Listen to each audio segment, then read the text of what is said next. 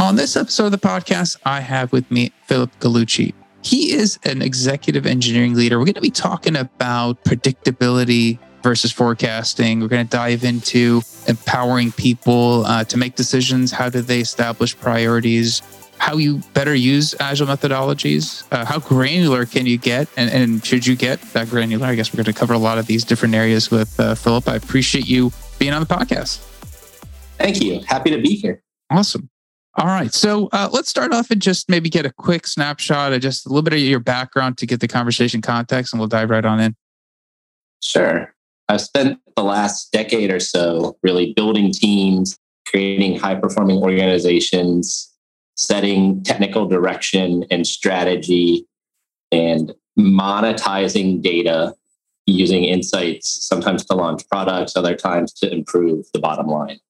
I'm also a community figure. I volunteer all over the place in open source. As you can see, I am an Amazon community builder, in this case for cloud operations. And I am one of, I think, something like 25 in North America. It's pretty cool. Also, I really like dogs. I have fostered over 300 dogs with Lucky Dog Animal Rescue, which is a 501c3 charity. And I currently have something like 12 fosters at my house right now. Awesome. You're a very busy man, so I appreciate you taking the time between the charitable and work functions. I'm sure you are kept busy. And if you have some links to the charity, we'll put it in the show notes for people to be able to follow as well. I guess to kind of talk about the episode, I know we're talking about predictability versus forecasting. A lot of this centering around agile methodologies and how you can help people make better decisions, prioritize. I guess let's maybe start at the top.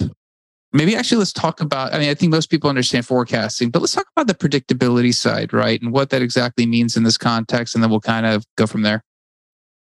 Forecasting to me is more of, this is a guess of what we think the future will be. Mm-hmm. Predictability is, can you do something again, sort of the same?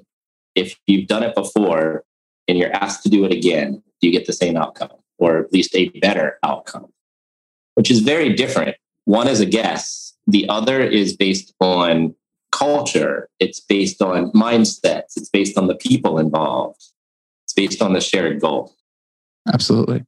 And I guess when you're looking at this from the standpoint of Agile and how Agile can facilitate and improve the different aspects of predictability, when you're looking at this and you're looking at the methodologies and you're looking at the different metrics that we're capturing, are there any specific metrics that you look for as you're kind of looking at predictability and forecasting?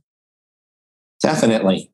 First, they are supposed to, in almost strict Agile terms, be able to produce the same value indefinitely, right? Like there can be a vacation, and in fact, there should be vacations. There can be a pandemic, right? That should have minor effects, but this group of people should be able to produce the same amount of value consistently and repeatedly and roughly at the same rate.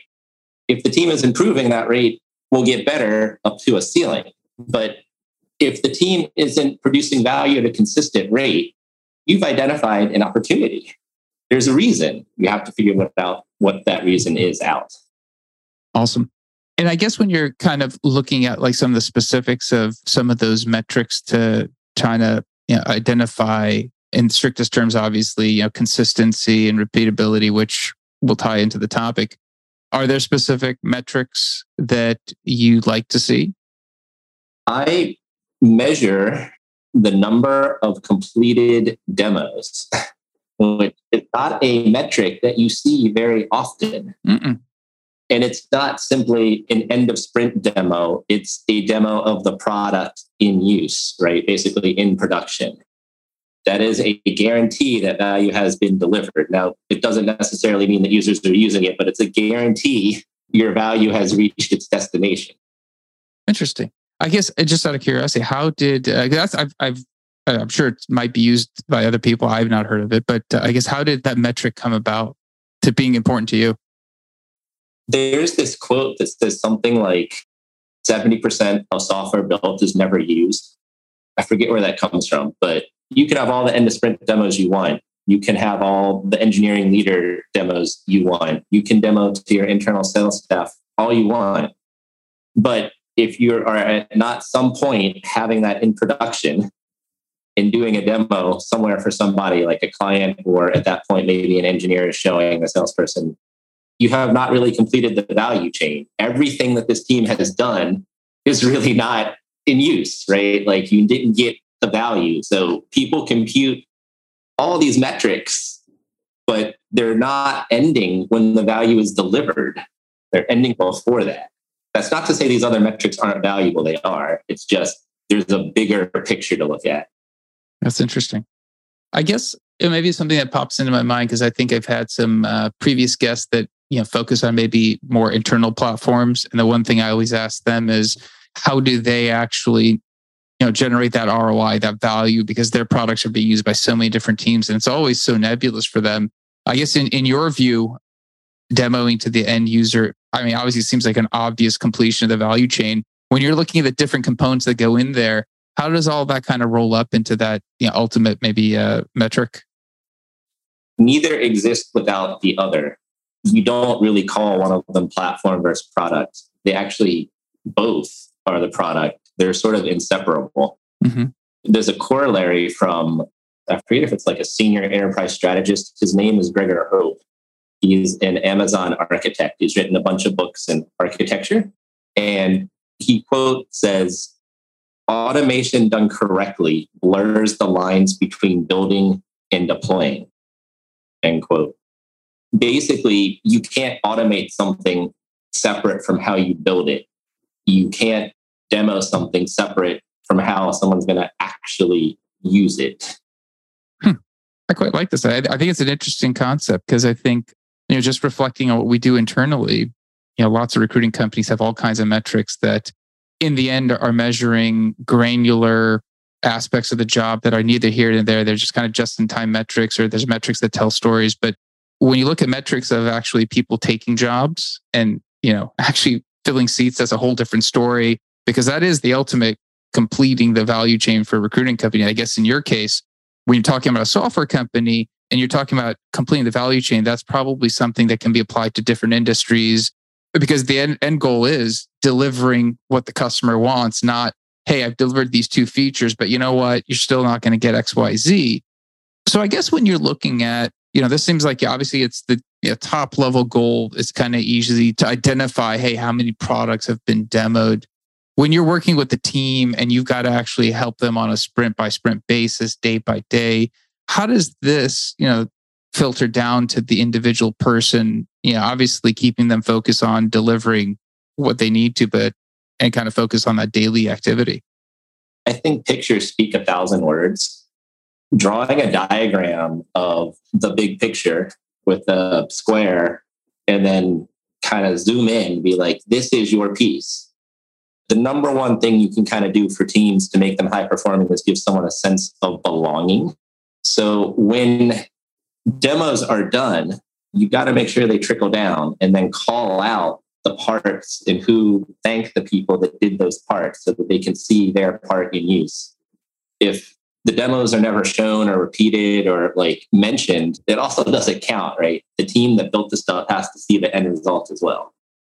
But on a sprint by sprint basis, like what if you had a congressionally mandated date, like the census, for instance, right?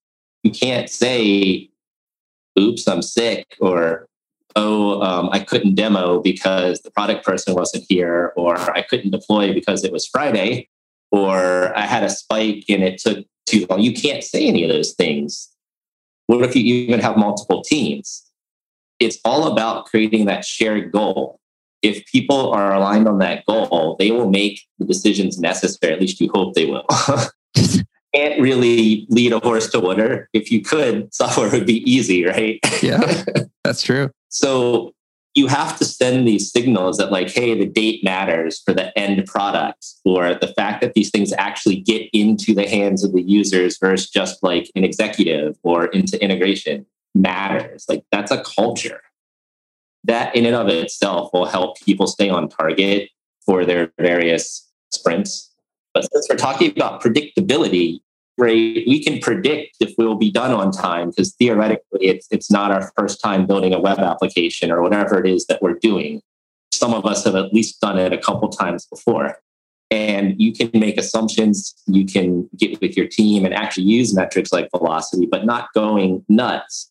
I've even seen velocity work when people never play planning poker or alignment. They literally, as an individual, make up numbers. Individuals are generally consistent with themselves, at least to an extent. So like it still actually works. It might not be the number you wanted or a number that means something to a lot of people, but it still works. Absolutely. And I guess when you're kind of looking at that predictability and it is an individual component to the planning process and people have to prioritize. I mean, they have to figure out what they're going to work on, what they feel they can deliver. When you're looking at that and you're trying to, as a leader, look at the predictability of the team and you mentioned, delivering value consistently and repeatedly, do you help manage that? Or in the strictest terms, you're leaving it up to the developer, obviously within Agile, self-forming teams, and they're driving that and you're just managing to the expectations they're setting?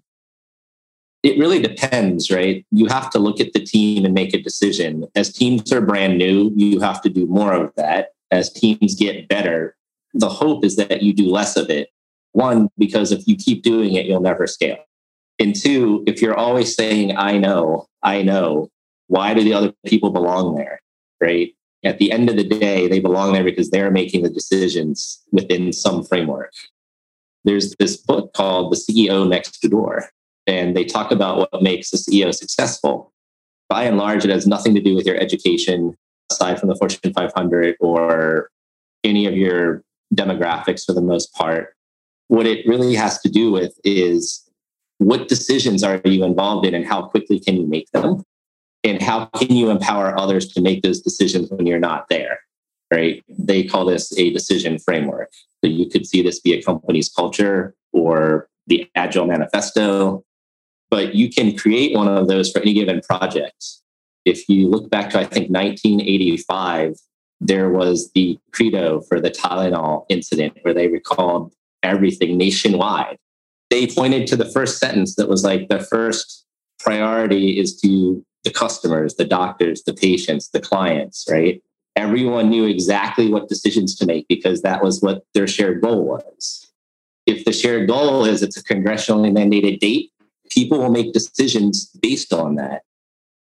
And I guess, do you think, when you're looking at the decision framework, and obviously you made a good observation of the CEO's main job, making decisions, making them quickly. When you're looking at, let's say, leaders of teams, leaders of technology groups, and obviously they want as much data as they can to make a decision. How granular does that data get? Because you can lose yourself within these different methodologies buried on coming up with the exact data, trying to really make sure that you're as accurate as you can be. How much? How little? What's the guideline of how much of that data you need? It's changed over time. Actually, it's gone down significantly. I don't know where I know this from, but I know I read it somewhere. There's a mathematical proof somewhere that says at the point in time you've evaluated 37% of your choices, 37% of your data, you should pick the next best thing you see. If you look back like in the 70s or 80s, the methodologies were like 90%, 100%, and it's come down over time. I don't know how they prove this, but like they go so far as to say like who you marry. Like if you think you need to date 10 people, after you've dated the third or fourth person, you should pick the next one that you like a lot, right? Because it's not going to improve your choices statistically after that. So data is great, but if the only thing you do is clean your data, graph it, then what are you really doing? You have to actually generate an action out of it. And I guess if you're leading the team, what are some of those actions that you're looking to generate yourself? Obviously, you just mentioned you need to generate an action from the data as a manager of a team. What kind of action items are you hoping to generate to help the team? Well, if I think we're starting to spend too much, I might a cost graph and just not really say anything and see what happens. Most times people will self-act if there's a bottleneck, say maybe front end or back end is done ahead of time. or there's not enough work for one and there's too much for the other, what do you tell people to do? Well, people should have downtime, right? If you give people downtime, you can have a collision.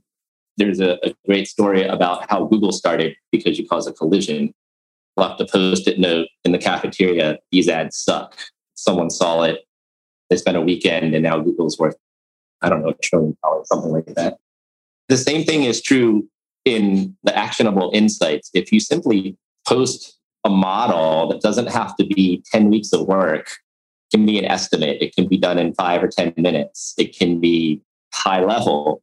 People will generally react to that picture and do something. If you put it in a public place like a Slack channel, that will cause collisions. The way you know you've succeeded is if people have conversations about it. If you get silence, that's how you know you failed. Interesting. I guess that's actually interesting, wanting to cause some of that collision to foster dialogue. I guess when you're kind of looking at that and within a team, obviously they want to go into their sprint planning. How much collision is good collision before, after, during? If it was me, and I back in the day used to be a developer, I would prefer to have all the collisions done ahead of time. So when we get to the sprint planning, it's just like, this is what we're doing. Okay, everyone agrees. And then you get the time back. Because at the end of the day, if you're talking about one ticket, the rest of the room is probably not involved, right? But if you're having these one-on-one collisions or these ad hocly joined threads or even StreamYard hangouts these days, then it's more targeted, it's shorter, it's focused. The people that want to be there they'll sort of self-select. If you don't come, then get your hand out of the pot. That's fair. I do agree that some of those conversations when you're sitting the sprint planning are completely just a time suck. So, and I like the fact to get those collisions out of the way, because inevitably it always seems like something comes up just in time. Talking about the forecasting side for a little bit, I know obviously where they kind of tie in together. You mentioned, the right data. Yeah, you mentioned 37% of your choices pick the next thing. Less something is reliable. We're guessing. When you're looking at that guess, and you mentioned teams will get better, how many sprints do you typically like to see, to give a team a chance to kind of get their cadence and kind of get the right gauge? It depends again. Like, is it a new company? Is it an old company? Is it more junior people? Is it senior people? Is it a mix? Does the team have all the resources it needs to control its own destiny, right? Like, is it a full stack team, not a full stack individual? Does it have a scrum coach? Does it have a product person? Does it have a technical project manager? Or is that done by the team lead or the engineering manager? All those things matter. Like, is it in the government? Is it in healthcare? Is it a startup? But by and large, I think you can see trends within 2 sprints even. The real trick is, does it continue in the third one? So you can sort of make a rough guess after 3 sprints. If your sprints are 2 weeks, that's 6 weeks, that's half a quarter. So that lines up nicely with a lot of forecasting. If you were to go back and kind of look at some of, I guess, the success and failures of the teams you've seen, are there any consistent signals between the teams that are successful and the teams that were less successful, maybe? The teams that talk more are definitely more successful. The teams that talk more publicly, if you're seeing nothing but one-on-one Slack conversations, that's an indication that people aren't comfortable. But if you're seeing threads, which again aren't very noisy, but they're still public, then that's an indication of comfort. And again, people communicating. Another one is actually having like requirements. It doesn't matter how you get it. Is it an engineering or other resource, but like having requirements. If you know what you're building versus you're trying to figure out market fit or some algorithm, some machine learning model that hasn't been built yet, right? You can't time box that. You can guess at it, but you can't time box it. I really like this. I guess it kind of ties back to a lot of what you've talked about, this concept of teams talking publicly. Talk about the Slack channel, the Google analogy. I think it really is powerful that people are, I guess, really comfortable. Your team's operating at a more comfortable pace with each other. People are more open. sharing problems. I think that is all the little signals that, as you mentioned, talking publicly are driving. Exactly. You just hit the nail on the head, sharing problems, right? If all you see is people saying, I'm done, or I can do that, or I'm doing this, you need to see people ask for help and ask questions. If the only thing you're seeing is people saying, I'm done, you're seeing everyone work as an individual. Absolutely. Thanks for being on. I think some great talking points. I think if somebody wants to reach out to you, I think you might get some people interested in want to continue the dialogue. Is your LinkedIn a good place for them to reach out? Email is always good. I can't promise that I'll answer every message I get on LinkedIn because the spam on LinkedIn, oh man. That's so true. We'll include your email. Obviously, we'll include your LinkedIn to, if it gets through, we'll include some of the links to the books and the charity as well and the show notes for anyone who's interested. Philip, thanks for being on. I appreciate it. Thanks for your time. Yeah, you're welcome. That's it for this episode. We'll be back again, different guests, different topic. Until then, 2 things. 1, if you find the episode useful, send it to somebody else who might. That's how we've grown the podcast. So that's always appreciated. If you want me to talk about something, just drop me a line. Let me know. I'll try to find a guest to do that. Until next time. Goodbye.